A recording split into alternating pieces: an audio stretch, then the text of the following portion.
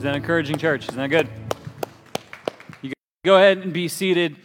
So have you ever been listening to someone and you're like actively listening to them, but then you have an internal dialogue start running through your head where you're like, I need to make a decision about how I'm going to handle what they're saying? And it's like you're listening, but you're like, for me, I was listening to this gentleman speak to me, and I had to ask myself this question in my mind while he was still speaking of how awkward do I want to make this 20-year high school reunion?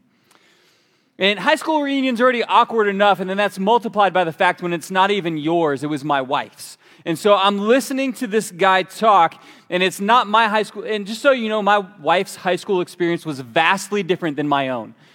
She was voted, she got the superlatives at a pretty large high school, most likely to become president of the United States of America, and most intelligent in her class. She was the salutatorian of her class.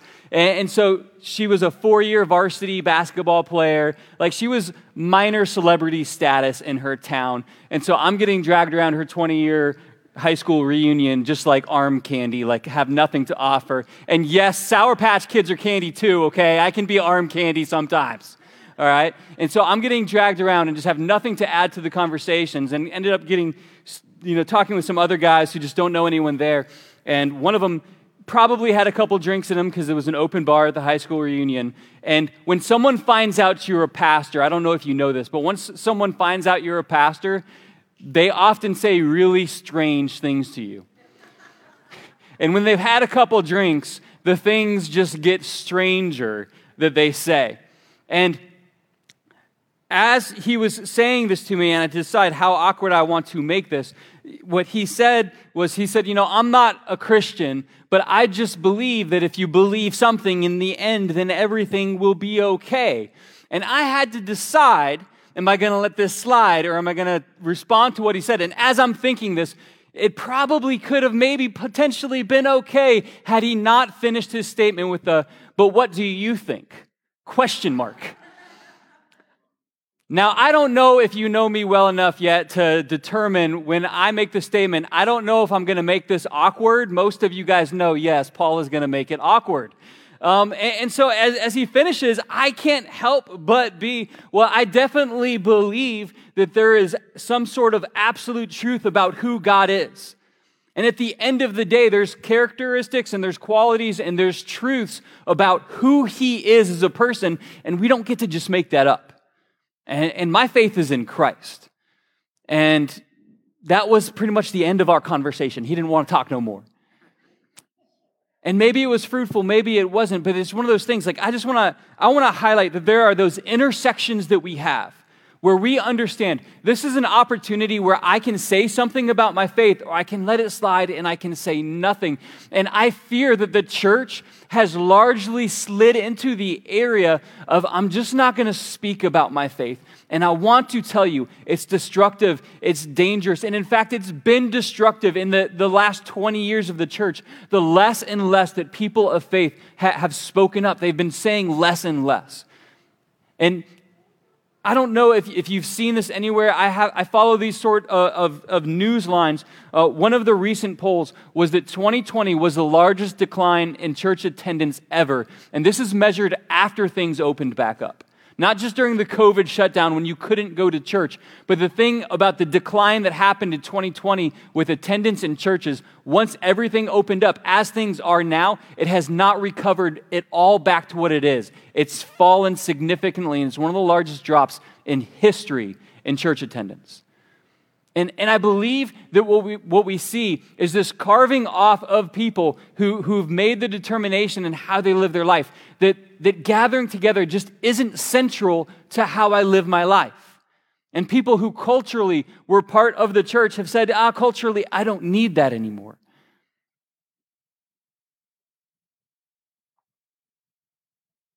And I wonder if so many people have fallen into that camp because they would say, the message of the gospel and my relationship to the church, it just hasn't done anything real.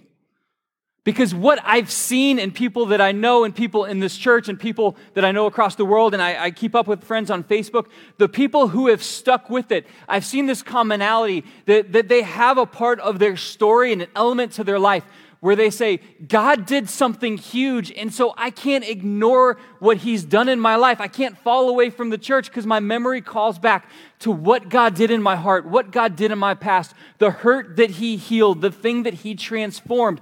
And the people who have stayed tethered to the church are the people who have that element of their testimony that the message of the gospel changed something for me. And I want to tell you, that's what the gospel is supposed to do. And the reason why I think so many churches are in decline, and I want you to know, our church, we saw, things went down in COVID, but we have grown past what we were before COVID. We've been up over 300 on some Sundays. Like, there are people here who are being invitational and bringing their neighbors, bringing their friends, bringing their loved ones into church. Like, this is not a reaction to what's happening here, but this is an observation of church across the culture, is that I believe people have gotten away from expecting God to work in their life. And when the gospel holds no power, people hold no commitment to it. And today, I want to challenge, I want to remind you of what God has done. And I hope that fuels you to be invitational because we have this brief opportunity to make a difference. And the answer to us being outreach-minded, to being Luke 19:10 minded, as we talked about last week, Luke 19:10 says, "For the Son of Man came to seek and save those who are lost." That is Jesus' heartbeat, why he came here. And the fuel for that, I believe, is connected to what God has done in our life. And the passage we're going to look at today is maybe a familiar one. It's from the Gospel of John, chapter 4, starting at verse 4. If you want to get your Bible ready, I'm flipping some things around in my sermon, so I'm actually going to set up the context before we read the passage, because I think that it changes the passage some. And so I'm going to get into a little bit of the depth here. First of all, we're going to be reading about an interaction with Jesus and a Samaritan woman. The city of Samaria and the area and the region, it was once all considered just part of the Hebrew family, the Jewish family, like Judah and Israel and Samaria, all one. And God told them as he gave them this land, and he brought them in, he said, if you turn towards Baal, if you turn towards the foreign gods, I will expel you from the land. If you participate in the sacrifices that they do, if you sacrifice your children to these gods, I will expel you from the land. And the people of Samaria fell away from God, and God expelled them, and the Assyrians conquered them and brought them out into exile. And then those who were taken out, they ended up intermarrying with the Assyrians and bringing in these pagan notions of worship. And then when they finally got to come back to Samaria, they brought this additional pagan worship back with them. And in fact, on one of the mountains there's two mountains right next to the city that we're going to look at in this passage. And they built a temple up on one of the mountains. And they incorporated this pagan ritual into their Hebrew faith. And so the other people who followed God, the people of Judah, they looked at the Samaritans with disgust. Now, it's one thing to call someone back from sin, but the other Jewish people, they actually referred to the Samaritans as half-breed dogs. And if at all possible, rather than travel through Samaria, they would go completely out of the way. They were like, we do not drive through that neighborhood. We do not interact with those people. They are not even real people. The racism, the discrimination, it was real from the people of God. And though they were supposed to follow God, they looked at the Samaritans with disgust. And the city that the passage, this interaction happens in, it's called Sychar. And there's some theologians will disagree on whether Sychar is the same city as Shechem in Scripture. And if you're a Bible scholar, you know all this, but I want to just bring in a couple things. Jacob, who wrestled with the angel, maybe you've read some of the passages about him, he dug a well there. And the well is the one that Jesus will actually have an interaction with. But there are a lot of very big moments in Scripture that happen right in this area. When God brings the people into the promised land, they actually divide the whole nation of Israel right in this region, and they read out the commandments, and the entire nation is gathering and shouting out yes and amen as the commandments are read to them. In this same area, there is some tragedies that happened.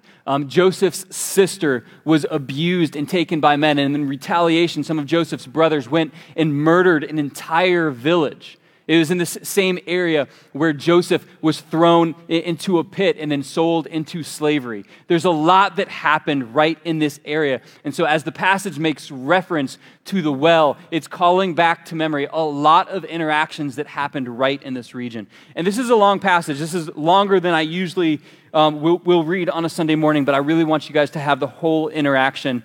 And so starting at the Gospel of John, chapter 4, and we'll put this up on the screen, starting at verse 4, it says, "Now he, Jesus, had to go through Samaria.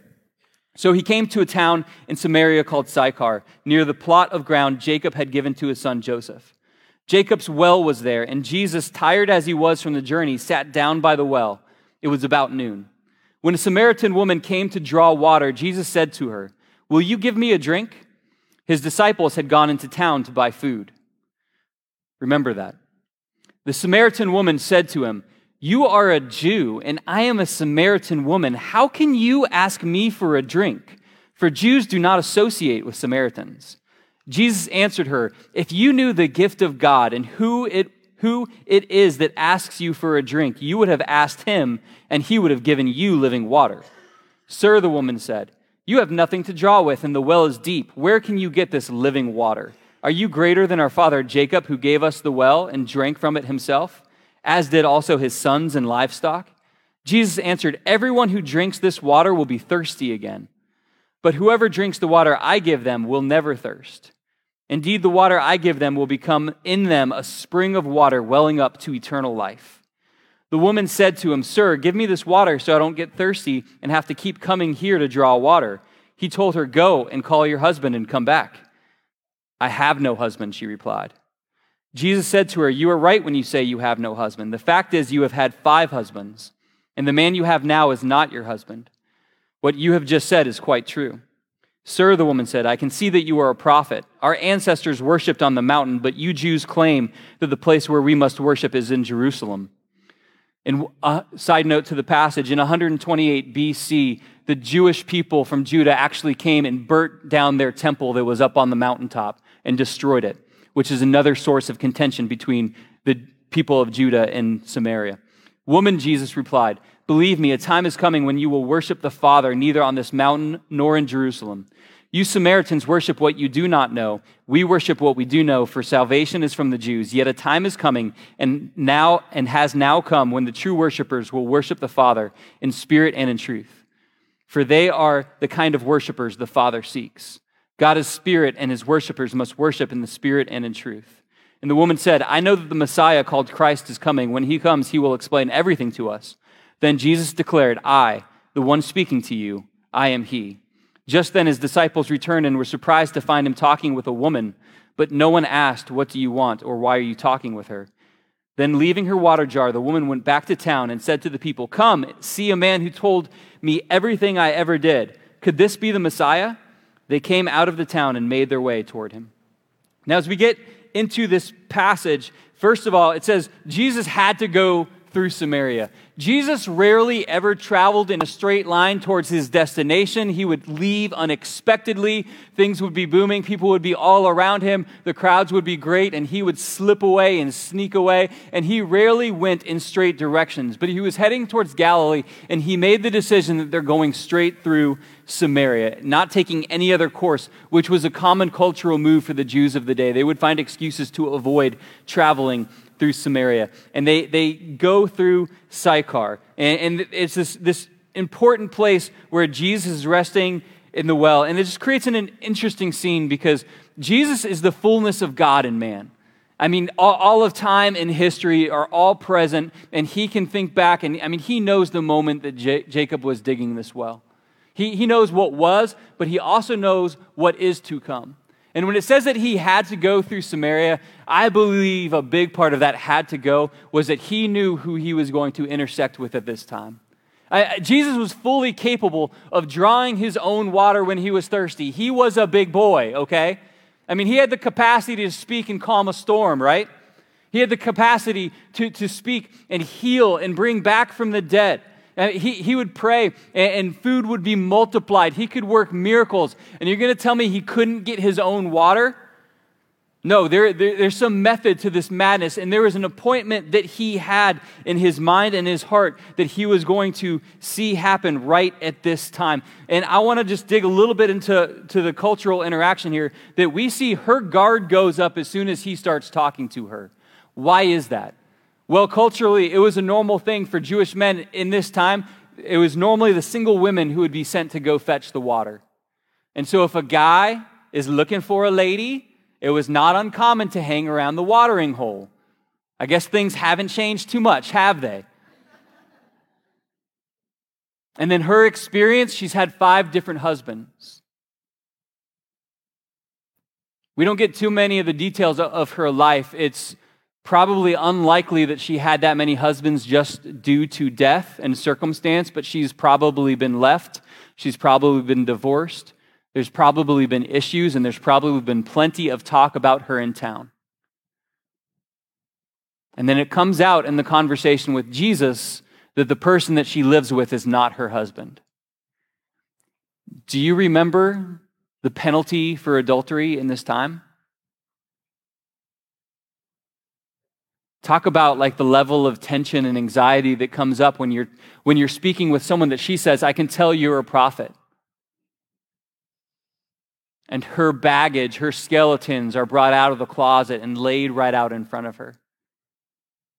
I mean, that's a tough moment to get to, but at the beginning of the conversation, the first interaction is she says, "Why are you even talking to me? Because you Jews, you don't even talk to us."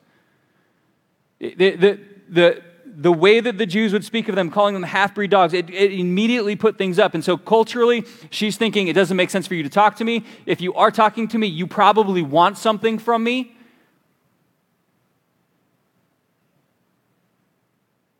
And in her history and in this moment, there's not a lot of good evidence that says that she would be interested in religious conversation.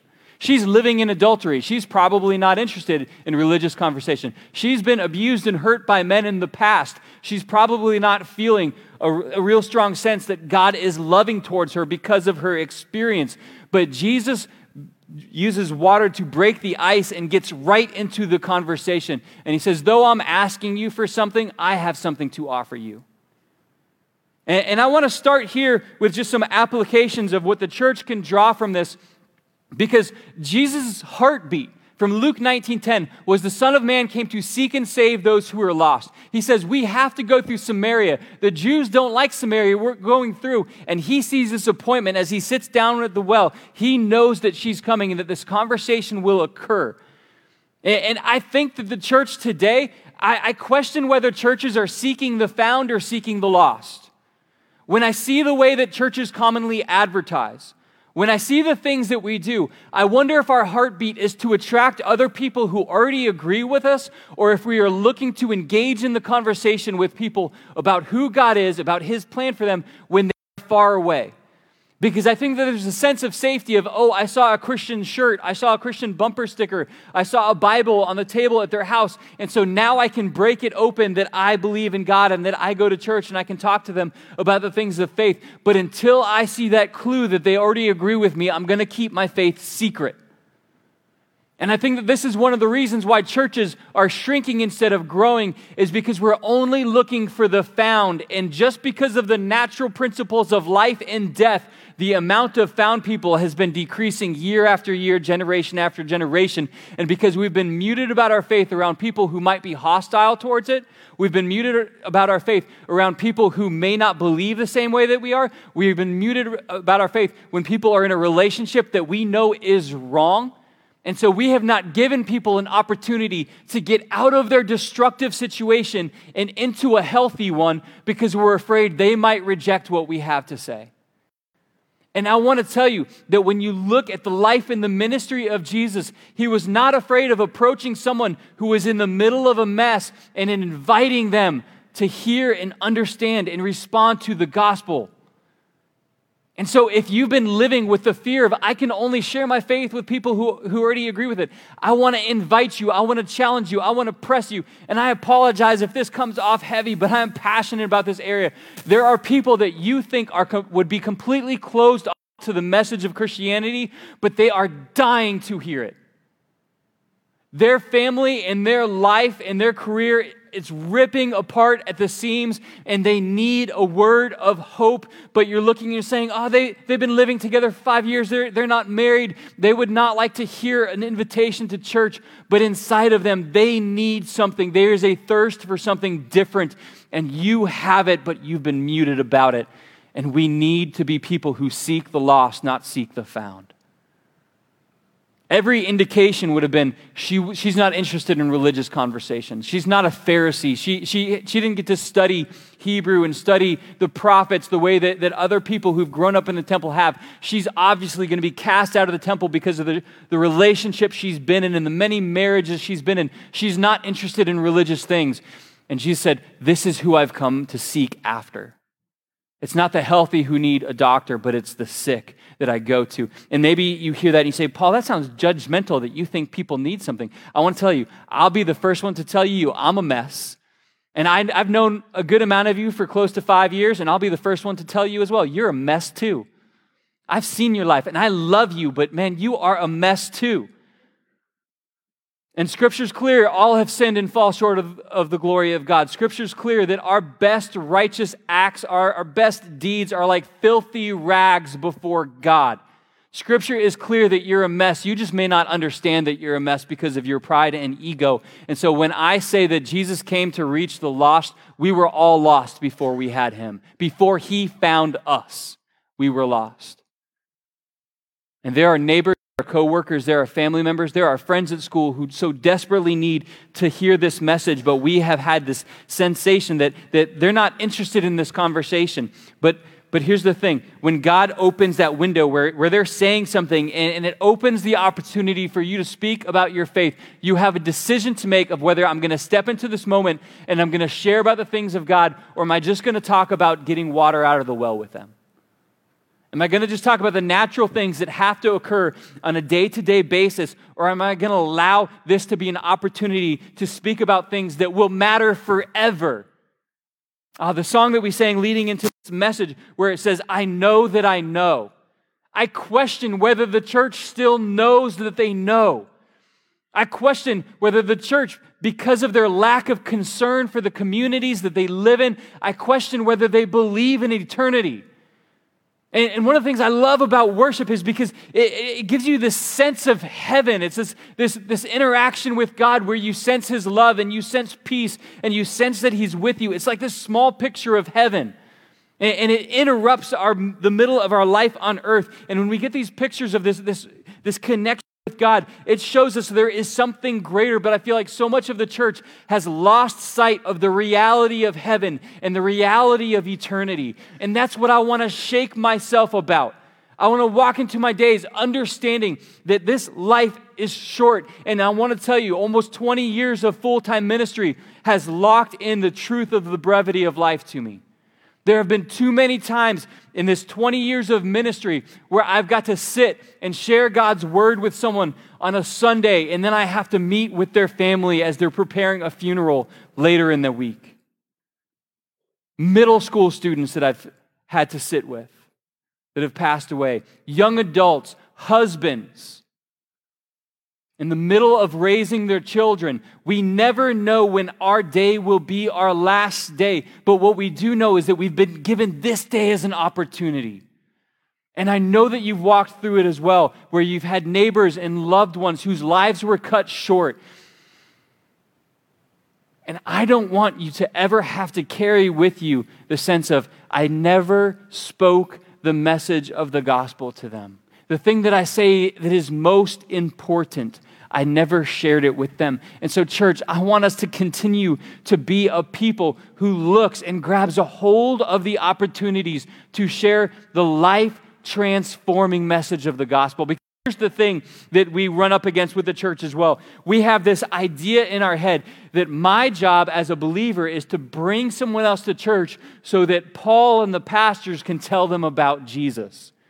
This is one of the reasons why churches have been in decline. I want to make sure the record is set straight here. If you bring someone here, I'm going to preach Jesus crucified and risen, and that it is by faith in Him alone that we are saved. I will bring that message, but it is the church's job to bring the message of the gospel everywhere you go. I hope to reinforce the message of the gospel that you have already shared with someone else. Many of the people you know, they won't come check out church, but as you engage in the conversation with them about what God has done in your life, they will listen. And that seed that you plant will grow. But I think that it rewinds back to where I started. There are so many people who have accepted a version of Christianity that offers no power, no transformation. It's a form of godliness without power.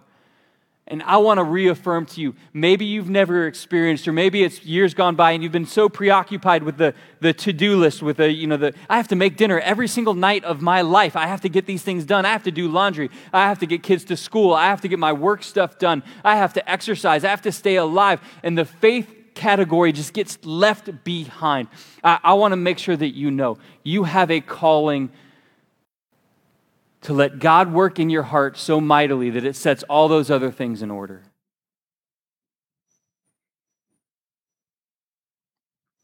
Eternity is real. Heaven is real. Hell is real. And when we put our faith in the gospel of Jesus Christ, it has a real power to transform your life, your future, and your eternity. And when you have these opportunities to share that message with someone else, church, we have to grab a hold of it. It's not, I need to get that person to church. It's you. God has perfectly positioned you. The same way that He positioned Himself at the well that day to speak to the Samaritan woman, He has specifically put you into certain people's lives where you can share the message of the gospel. And we've seen so many opportunities, I'm going to show a video. We've seen so many opportunities like this, and we just pass them by. And I want to challenge you to see them in your own life and grab a hold of them. Will you play that video? I'm Matt. You know me from work, and we briefly talk every day by the coffee machine. As far as you know, my life is going fine, but reality is, it's falling apart. I can barely make ends meet. I wish I knew what to do. I'm Julie. I run the gate for your community. You wave hi to me as you drive by after work, and I always wave back with a smile. I see the church sticker on the back of your car as you leave, and I just wish I could be a part of that. But my shyness has led me to a point of loneliness, and I just lose more hope every day. I'm Navik. I don't know much about you, but I do know that you're big into that church thing, and that you like your coffee order with light ice and no water. Most days I'm content, but sometimes I wonder what the purpose of life is. I wish I could ask if you knew the answer, but you seem so busy. I'm Brennan, your personal trainer. I'm sure you think I have it all together because of my fitness level, but I've made a lifestyle of chasing a perfect image to feel valuable. I never feel satisfied. I see how you walk around with an inner joy that you say comes from your God, and I just wish I could have that. I'm too proud to ask to go with you to church, but I just wish you would ask me. In the passage we're looking at today in Gospel of John chapter 4, in verse 28 through 30, it says, "Then leaving her jar, the woman went back to the town and said to the people, 'Come and see a man who told me everything I ever did. Could this be the Messiah?' And they came out of the town and made their way towards him." And it's interesting, like there's such a dynamic in this passage. Because as she had this interaction with Jesus, her reaction to this grace that she was receiving was, I need to go tell people. She didn't get good theological training, and in fact, part of her message, I believe, was flawed because Jesus did not tell her everything. And so she didn't even get the whole message right. But she said, just come and see. Like he's amazing. Like come see him. Come and have an interaction with him. And so she went into town and she brought back people. But do you remember what the disciples were doing while she was having this conversation with Jesus? They went into the town and brought food back. So they went into the town and they just brought back food. She went into the town and she brought back people. Which one do you think Jesus really wanted? But the disciples were in this mindset of everywhere we go, like we're around people and we're ministering to people, like we just need to go get the food and then bring it back out to Jesus.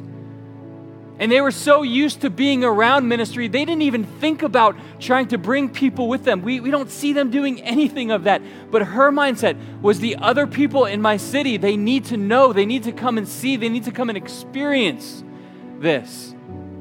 And Jesus' reaction to her bringing these people was they spent additional days there in that village teaching and preaching and sharing and seeing life transformation. And then in verse 35, Jesus says this. He says, and he's speaking to the disciples, don't you have a saying, it's still 4 months until harvest?